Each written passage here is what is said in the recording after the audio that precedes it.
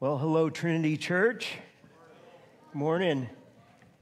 It has been a wonderful mission celebration weekend. I know a number of you have joined us for some of the things that we're doing, but all of you have joined us for what we're doing right now, so thank you for being here.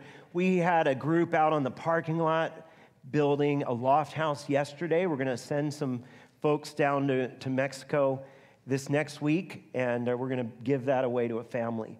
And then last night, we had a great turnout for the Ends of the Earth movie. And it's just one of the things I'm so excited about is how God just, sometimes he speaks in ways that are so clear and focused. And I feel like with this weekend, God has done that, certainly in my own life.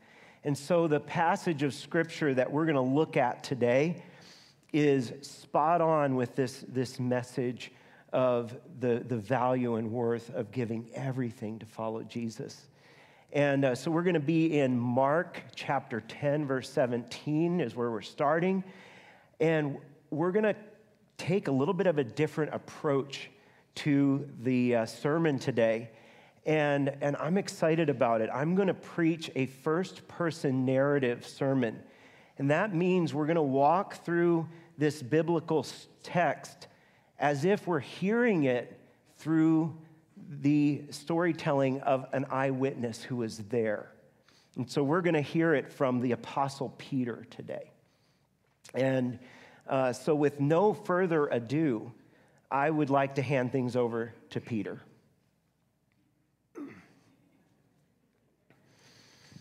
Well, greetings from your brothers and sisters in Rome. That's where I'm living out these last years, maybe months of my life. It is difficult in Rome. I fear that my homegoing is near. And yet, perhaps not today.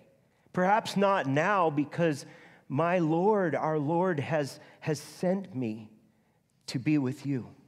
And I hear that you are considering this great commission that Jesus has given us as his followers to go into all the world and to make disciples of the peoples of the world, of the nations. I have given my entire life to this calling, and I assure you, this is worth it. It's worth every bit of my life to give for the kingdom and for my King. And yet, have you ever stopped to think that this calling to go always has to start with a willingness to leave? In fact, the call that Jesus gives all of us to come and follow me, it requires that we are willing to leave. For example, if you were to invite me over to your home for dinner, for lunch after the service today, I'm not suggesting anything, mind you, but let's just say you did, and you said, follow me to my house after the service. For me to do that, I would have to leave this location. In fact, I would have to leave what I was doing at the moment, and I'd have to leave what I was planning to do, change of plans. And I assure you, I'm sure it would be well worth it. You see, following Jesus is like that, except for one major, major difference. Jesus does not invite us to follow him for an event. He invites us to follow him for a lifetime. And sometimes I wonder if what stops us from following him wholeheartedly is the issue of leaving. It reminds me of a story. It was told by Mark in his gospel in the 10th chapter. And I will never forget this story. It was a day that was seared in my memory because it was so significant. And we're walking with Jesus just like we did pretty much every day. And Jesus is stopping and being interrupted and spending time with people, and he's teaching us. And we had all just gotten up and got on the road, and we're going down this road, and a young man comes running up, desperate for something, and he's running, and he's yelling out Jesus' name, and he comes, and Jesus stops. We all stop, and he comes up to Jesus, and he bows before him, and he says, "Good teacher, what must I do to inherit eternal life?"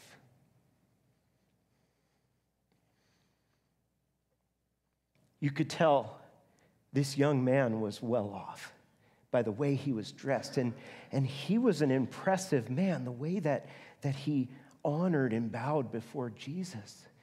But Jesus was not impressed with the man. In fact, he said to him, "Why do you call me good? No one is good except God alone." And then he went on to answer his question. He said, "You've heard of the commandments. You shall not murder. You shall not commit adultery. You shall not defraud. You shall not lie. Honor your father and mother." And without pausing, the man just said, "All of these I've kept since my youth." Like I said, this was a good man. We could have gained by having a young man like this as part of our group of disciples. But Jesus, he just looked at him. Oh, and I could see that look in Jesus' eyes. And he looked at him and he loved him. And the reason I know that is because Jesus has looked at me. He looked at me that way. And I could tell, it's like Jesus could look into me. And he sees everything in my life. And that's what happened at that moment. And he said to that man, he said, "One thing you lack. Go and sell everything and give your money to the poor, and then you'll have treasure in heaven. And come, follow me."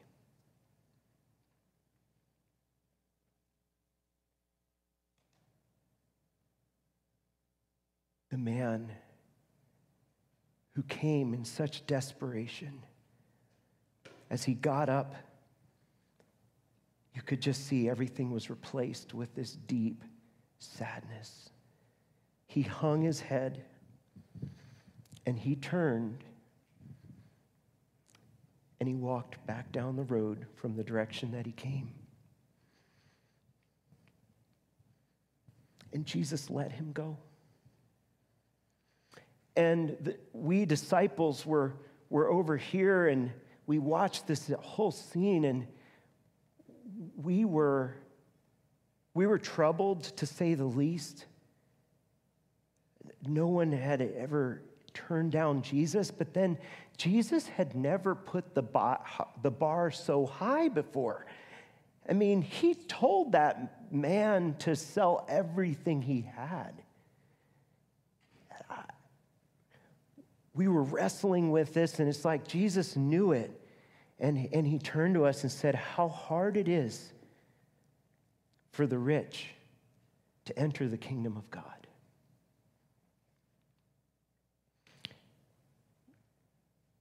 Now we were surprised that the man, Jesus wasn't just letting him off. It was striking, because we are looking, and that man was a good man. He followed the commandments. He was seeking the Lord. Everything seemed right, and yet Jesus said something was wrong. And so we're struggling over here to figure out what just happened. And it's like Jesus knows it, and he tells us again. But this time he calls us children. He says children.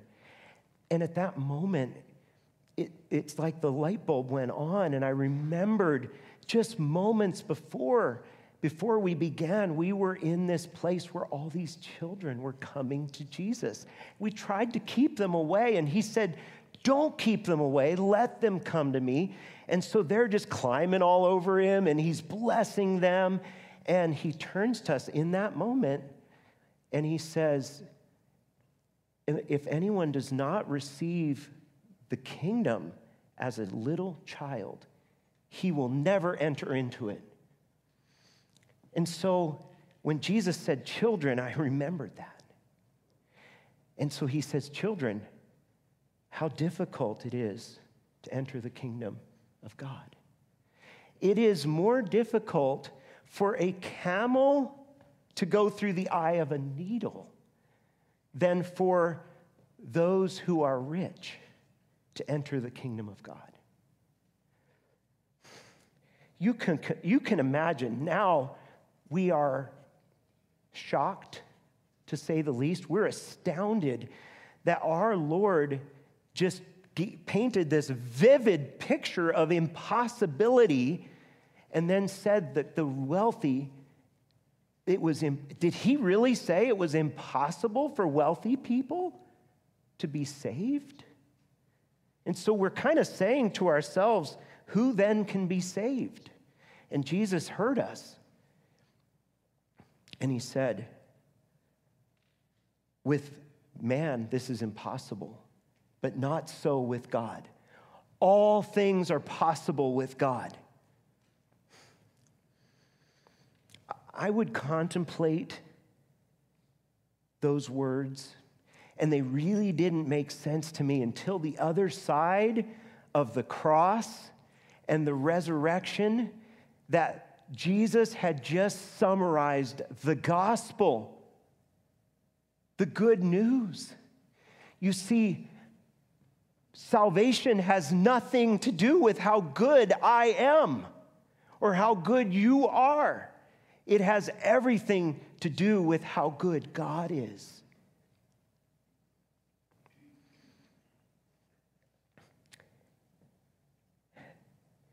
As we were kind of standing there, I started to remember when Jesus invited me to follow him. You see, my brother Andrew and we were fishermen, and we weren't wealthy by any means, but we made ends meet. But Andrew had left because John the Baptist had called him. And so Andrew comes running up to me and he says, "We have found the Messiah." And then he took me to Jesus. And that's when Jesus said, "Come, follow me." Andrew and I followed Jesus because he was and is the Messiah. He was not just a good teacher to us. He was Messiah, and I told him so once.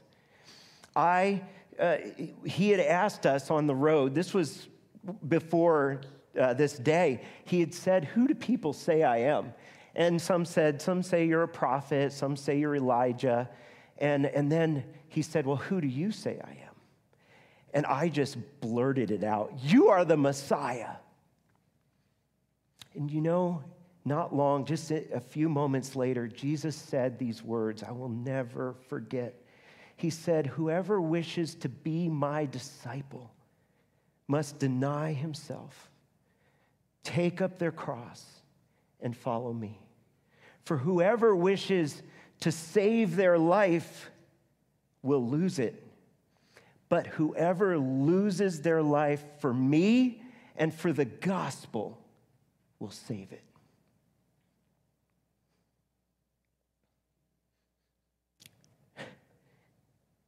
John and James, they lost their life for Jesus and for the gospel.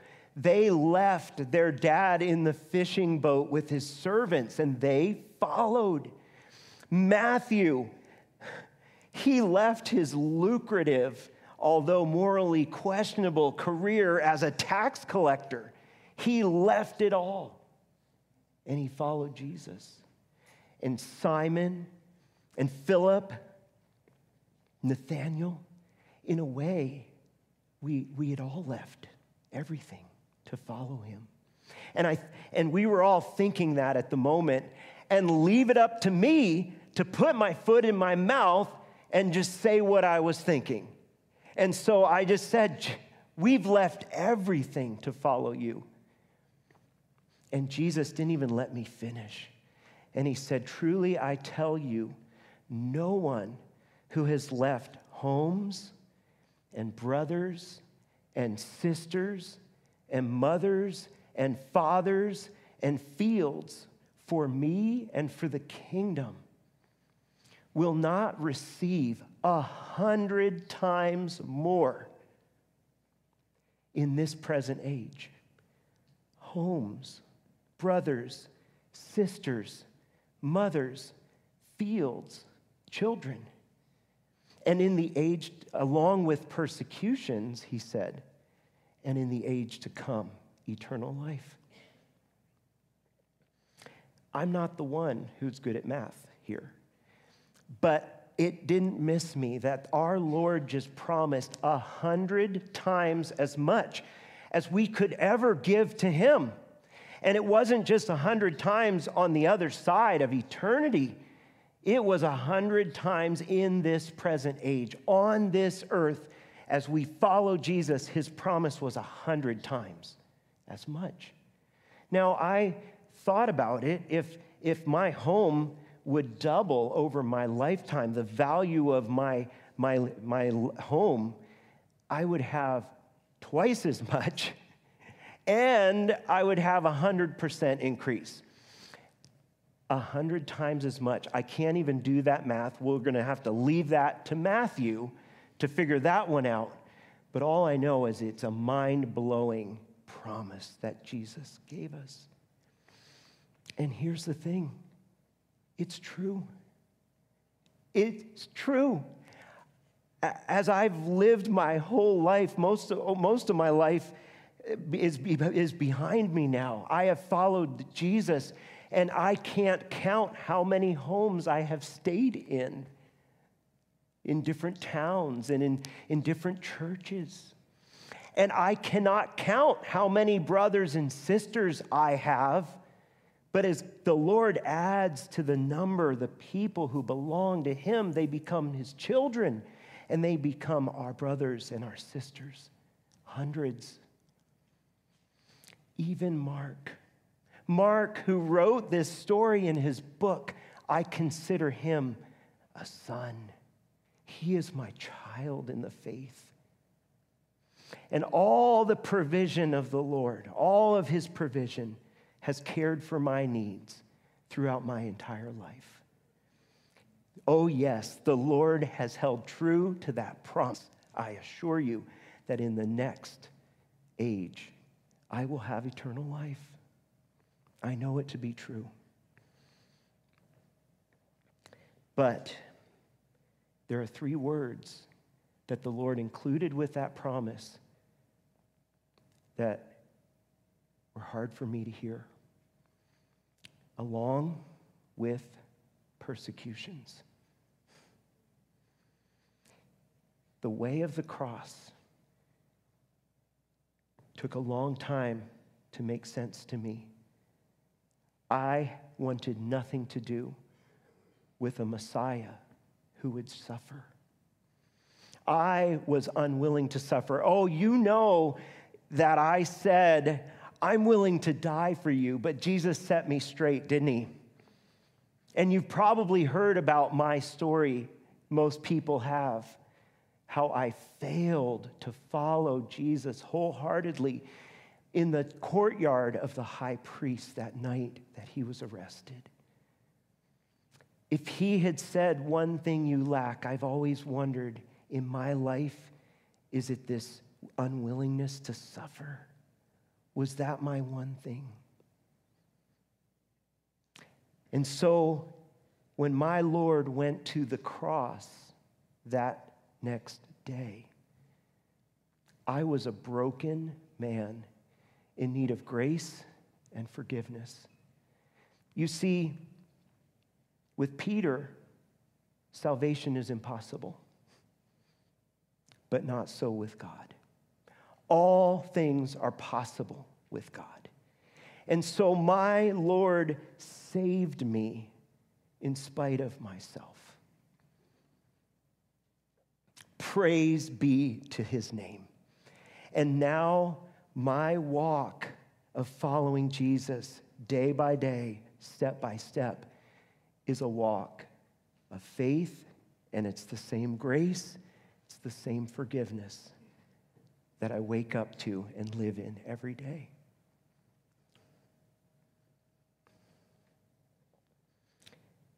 Our Lord kind of summarized this moment for us as we're still standing here with these familiar words. He would use them more than once.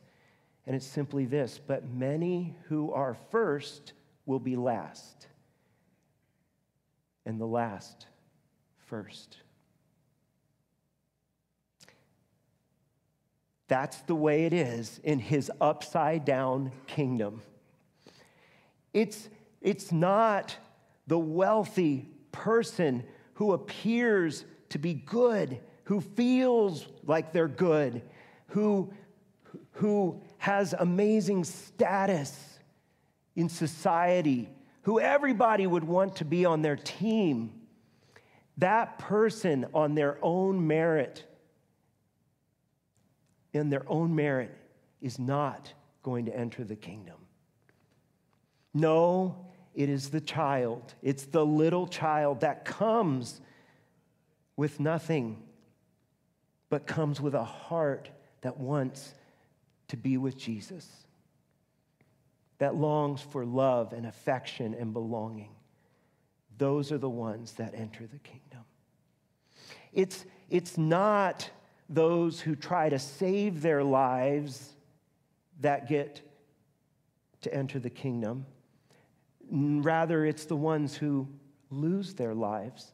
They're the ones who find him. And it's not those who hoard their wealth, who build their wealth and their prestige. It's those who are willing to give it all away so that they'll have treasure in heaven. That's how it is in our Lord's kingdom.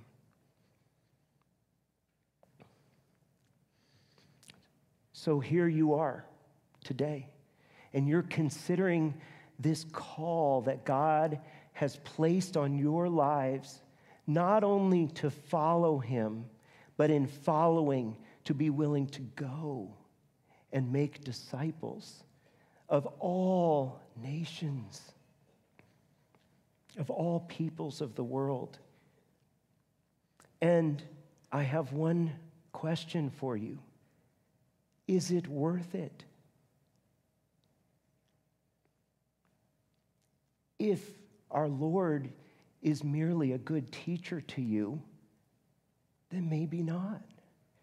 But if he is Messiah, if he is the Lord God Almighty, then it is worth it. He is worth it. Brothers and sisters, it has been an honor to share with you, to be together. I wish you an abundance of God's peace and his grace to guide your steps as you continue to follow him. And I hope that one day, if not in this present age, in the age to come, we shall meet again. Farewell.